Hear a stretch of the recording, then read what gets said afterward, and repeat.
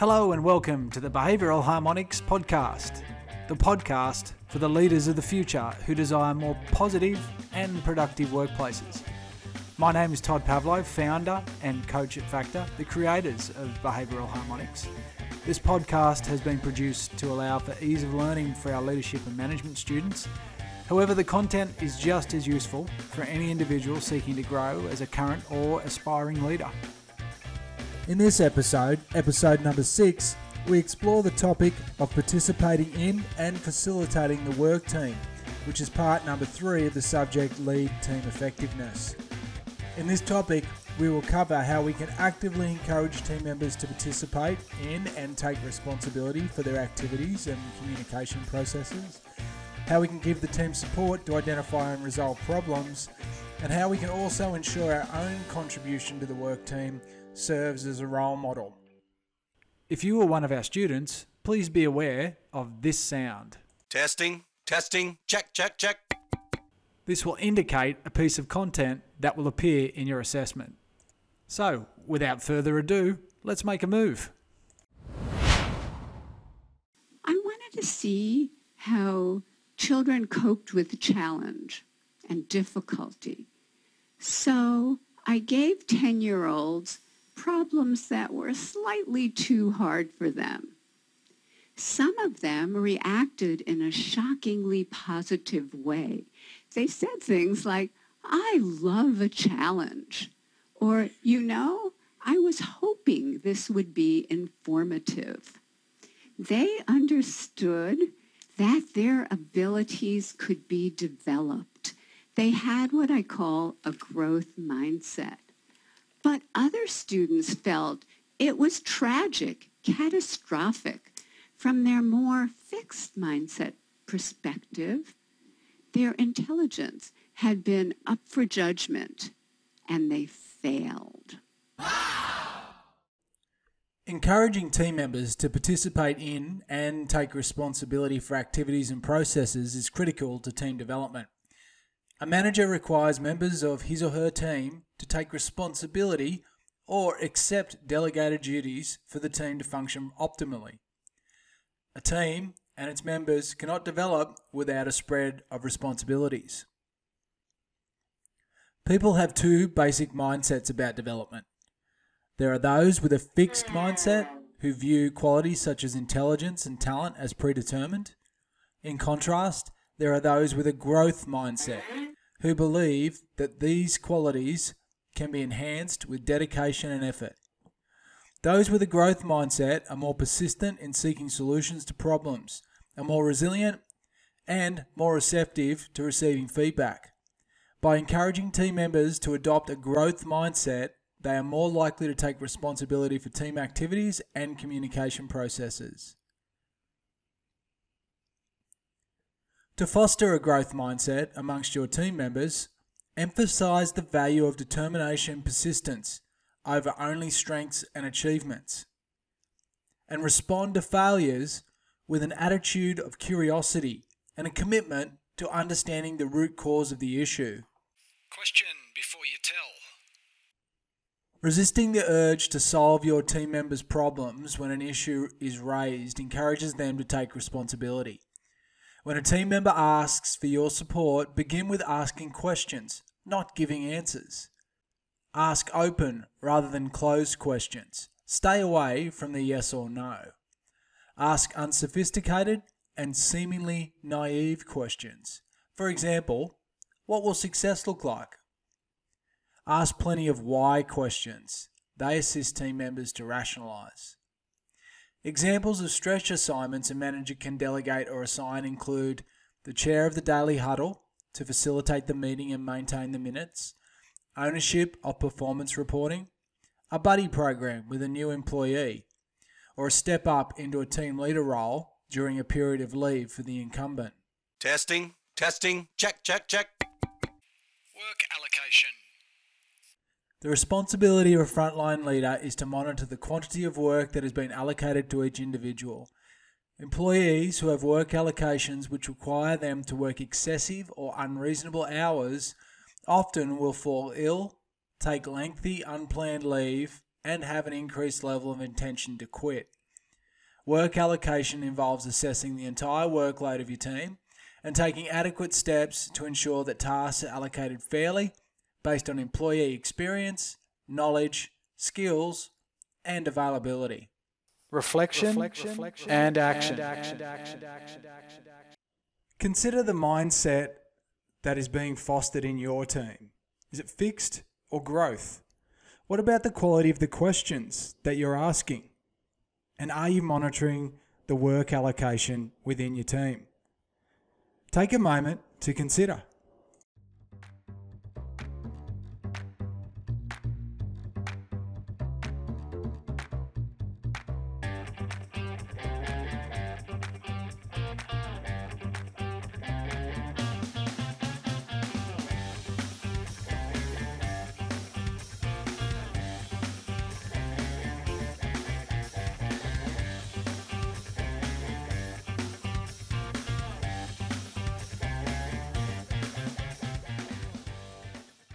That's good stuff. Summary points.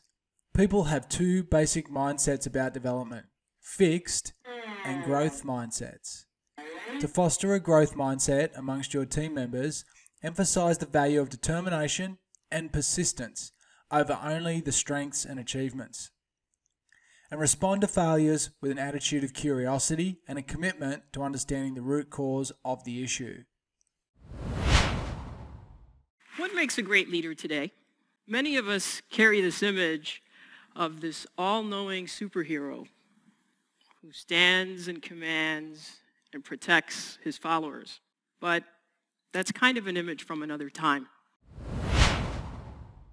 Leadership in the 21st century is defined and evidenced by three questions. Where are you looking to anticipate the next change to your business model or your life? Great leaders are not head down, they see around corners, shaping their future, not just reacting to it. The second question is, what is the diversity measure of your personal and professional stakeholder network? Great leaders understand that having a more diverse network is a source of pattern identification at greater levels and also of solutions, because you have people that are thinking differently than you are. The third question, are you courageous enough to abandon a practice that has made you successful in the past? Great leaders dare to be different. They don't just talk about risk-taking, they actually do it. Leadership styles. Consider the appropriate leadership style for the situation. Leadership comes in many forms and styles. Everyone applies their own lens to the situation they are experiencing. An individual may also apply a different style in specific situations or with specific individuals. Three of the more familiar styles are: Testing, check, check, check. Democratic leadership. decisions are made in consultation with impacted employees. Although the leader has the final say, each employee has an equal say and has input into the decision-making process. A democratic leader may even have decisions based on a vote on some occasions. A democratic leader sees value in a high level of consultation. Autocratic leadership. Decisions are made with no consultation.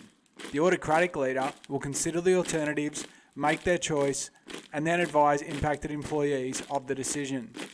An autocratic leader can often offend employees and ostracize themselves from their team due to their lack of engagement and inclusion. In some scenarios, an autocratic approach is justified. Examples include time-sensitive and life or death situations. Laissez-faire leadership. Employees are left to make decisions on their own behalf with no interruption from their leader. Translated from its French origins, laissez-faire means let them do. This form of leadership is often used in high-trust environments or where the leader lacks the capacity to lead effectively due to a power imbalance, relationship issues, or experience deficit when compared to their team members. reflection, and action.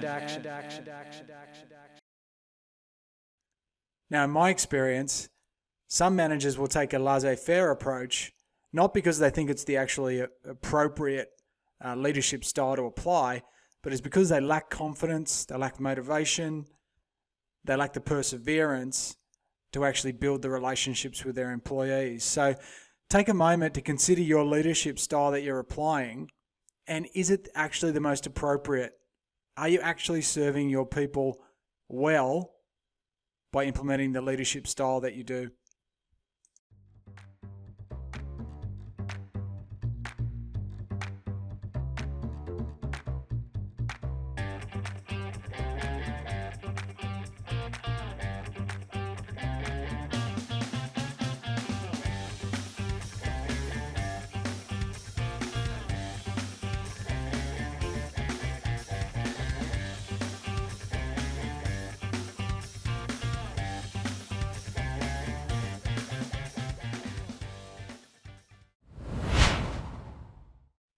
Researchers have identified 3 performance processes of group interactions that have specific impact on shaping team effectiveness. They are, number 1, the amount of Effort. team members apply to their collective work. Number 2, the appropriateness of the Strategy. employed in carrying out the work. And number 3, the level of Skills and knowledge. they apply to the work. When there is real or perceived lack of effort, poor strategy, or a knowledge gap, problems can occur within the team, which will require your support. Gains and losses can be obtained in each of these 3 performance processes. Examples include: Effort. an example of a loss is social loading by team members, and a gain is development of high shared commitments to the team and the work. Strategy. An example of a loss is the mindless reliance on habitual routines. People just going about doing what they have always done. A gain would be an invention of innovation that's task appropriate, an improvement in the way that work is done. Skills and knowledge. A loss would be an inappropriate weighting of members' contributions, whereas a gain would be sharing knowledge and development of member skills. Coaching that succeeds in reducing losses or fostering gains for one or more of the 3 performance processes nearly always contributes to overall team effectiveness. Coaching which focuses on effort is motivational in character. When coaching to improve strategy, you are consultative in nature. Coaching to address knowledge and skill problems is educational in nature. Researchers have found that coaching in this order, motivational to consultative to educational, as the life cycle of a piece of work unfolds, is most effective. Once a problem has been correctly identified, you can turn the process into a positive learning experience. So if we want to role play that model in practice and focusing on the gains rather than the losses, the idea is that as a leader, you would be working through from effort to strategy to knowledge and skills. So you're looking to initially develop a high shared commitment to the team and the work. Get that coup d'esprit from the team. Secondly, then you want them to start thinking about the strategy. How are we doing the work? What are we doing the work in an innovative and inventive type of way? What other ways can we come up with to be able to improve our strategy? And lastly, our knowledge and skills. How can we share it across the team to develop the whole team? Every team member improves as the knowledge is shared. There's no cliques. There's no silos. The information is shared freely for the betterment of the team because we've got our effort in place. We all know what we're here for. We understand the strategy. We continue to improve that, and we're sharing the skills. Effective leaders that are comfortable with problem solving always know how to gather the right people, resources, budget, and knowledge from past experiences. They inspire people to lift their game by making the problem-solving process highly collaborative. For them, it's an opportunity to bring people closer together. reflection, and action. So how are you going about giving your team support to identify and resolve problems which are impeding their performance? Are you adopting the appropriate leadership style? Are you considering those three elements of effort, strategy, and skills and knowledge? What are you doing well, and what could you improve upon? Take a moment to consider.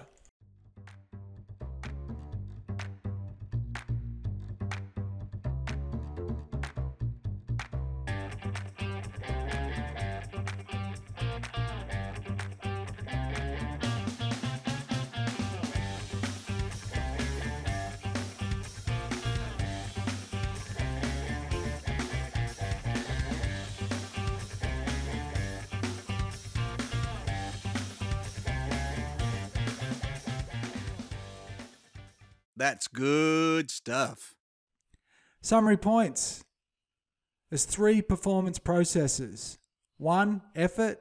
2, performance strategy. And 3, knowledge and skills that exist at work. Gains and losses can be obtained in each of these 3 performance processes.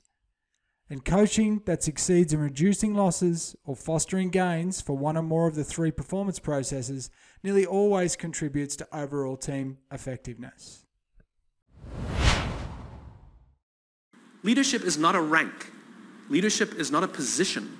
Leadership is a decision. Leadership is a choice. It has nothing to do with your position in the organization. If you decide to look after the person to the left of you and look after the person to the right of you, you have become a leader. Take accountability for your actions. You can take all the credit in the world for the things that you do right, as long as you also take responsibility for the things you do wrong. It must be a balanced equation. You don't get it one way and not the other. You get to take credit when you also take accountability. You want to be an elite warrior. It's not about how tough you are. It's not about how smart you are. It's not about how fast you are. If you want to be an elite warrior, you better get really, really good at helping the person to the left of you and helping the person to the right of you. Because that's how people advance in the world. The world is too dangerous and the world is too difficult for you to think that you can do these things alone. If you find your spark, I commend you. Now, who are you going to ask for help, and when are you going to accept help when it's offered? Learn that skill. Learn by practicing helping each other. It'll be the single most valuable thing you ever learn in your entire life. To accept help when it's offered and to ask for it when you know that you can't do it. What is a role model? A role model is a person whose behaviour is copied. Role models present to us in all areas of life. While there is no specific recipe of traits that constitute a great role model, the behaviour list below serves as a solid reference point. Positivity, especially when under pressure or in a crisis. Clear and consistent communication. Demonstrating respect and empathy for others. Unafraid to be vulnerable emotionally or professionally. Displaying humility and a willingness to admit mistakes. Hardworking with strong work ethics. Accountable for their own and their team's performance with clear morals and values. An individual who demonstrates behaviour in contrast to these traits would be considered a poor role model by the majority of people. When a leader models positive behaviours, they build trust with their team members. With trust comes performance, which has a positive impact on customer and employee satisfaction and retention. A leader's role fundamentally comes down to setting the direction and creating and cultivating an environment where people can and want to do their best work. More than ever, people are demanding transparent, accountable, and valuable leadership. Testing, check, check, check. So how do you set the direction and create the environment? Communicate the vision, plan, and values continuously. By regularly communicating with individuals and the team as a whole, the vision, the plan, and the values, they are clearly understood by all. The vision is where are we going? The plan, what are we going to do to get there? and the values are how will we behave on the way. Take time to understand what your team members value. Engage on a weekly basis with each of your team members. Learn about their specific values, fears, strengths, wants and needs. Where possible, cater to these when interacting with them. Be accountable for action. When committing to tasks, you document them, measure their completion and update your team members of progress. Act with integrity. Be honest and display candour. Provide the whole truth and the reasons behind decisions. Move quickly when you become aware of issues. Many leaders manage conflict by ignoring its existence. To create the environment, difficult conversations must be had as promptly as possible. By focusing on these fundamental behaviours, the natural outcome will be recognised amongst your team, colleagues and customers. Reflection and action. As you take a look in the mirror, what type of role model are you? How are you ensuring your contribution to the team serves as a role model for others, enhances the organisation's image within the team and externally to clients and customers? Take a moment to consider.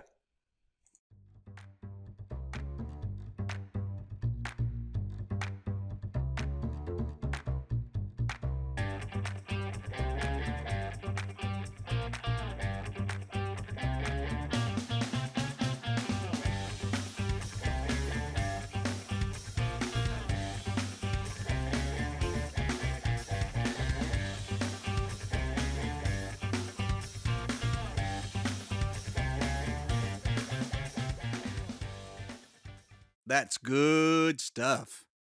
Summary points. A role model is a person whose behaviour is copied. A leader's role fundamentally comes down to setting the direction and creating and cultivating an environment where people can and want to do their best work. When a leader models positive behaviours, they build trust with their team members. Now, I consider myself just as much a student as a teacher, and I like to close off the podcast by throwing to a member of my extended network to provide a 60-second thought starter about leadership lessons. For this episode, I'd like to pass over to Angela Cilia, General Manager of Human Resources at Penske Australia and New Zealand. One piece of leadership advice that I would give is to trust in yourself and believe in yourself. Be courageous in terms of sharing your view, but also be really curious in terms of understanding other people.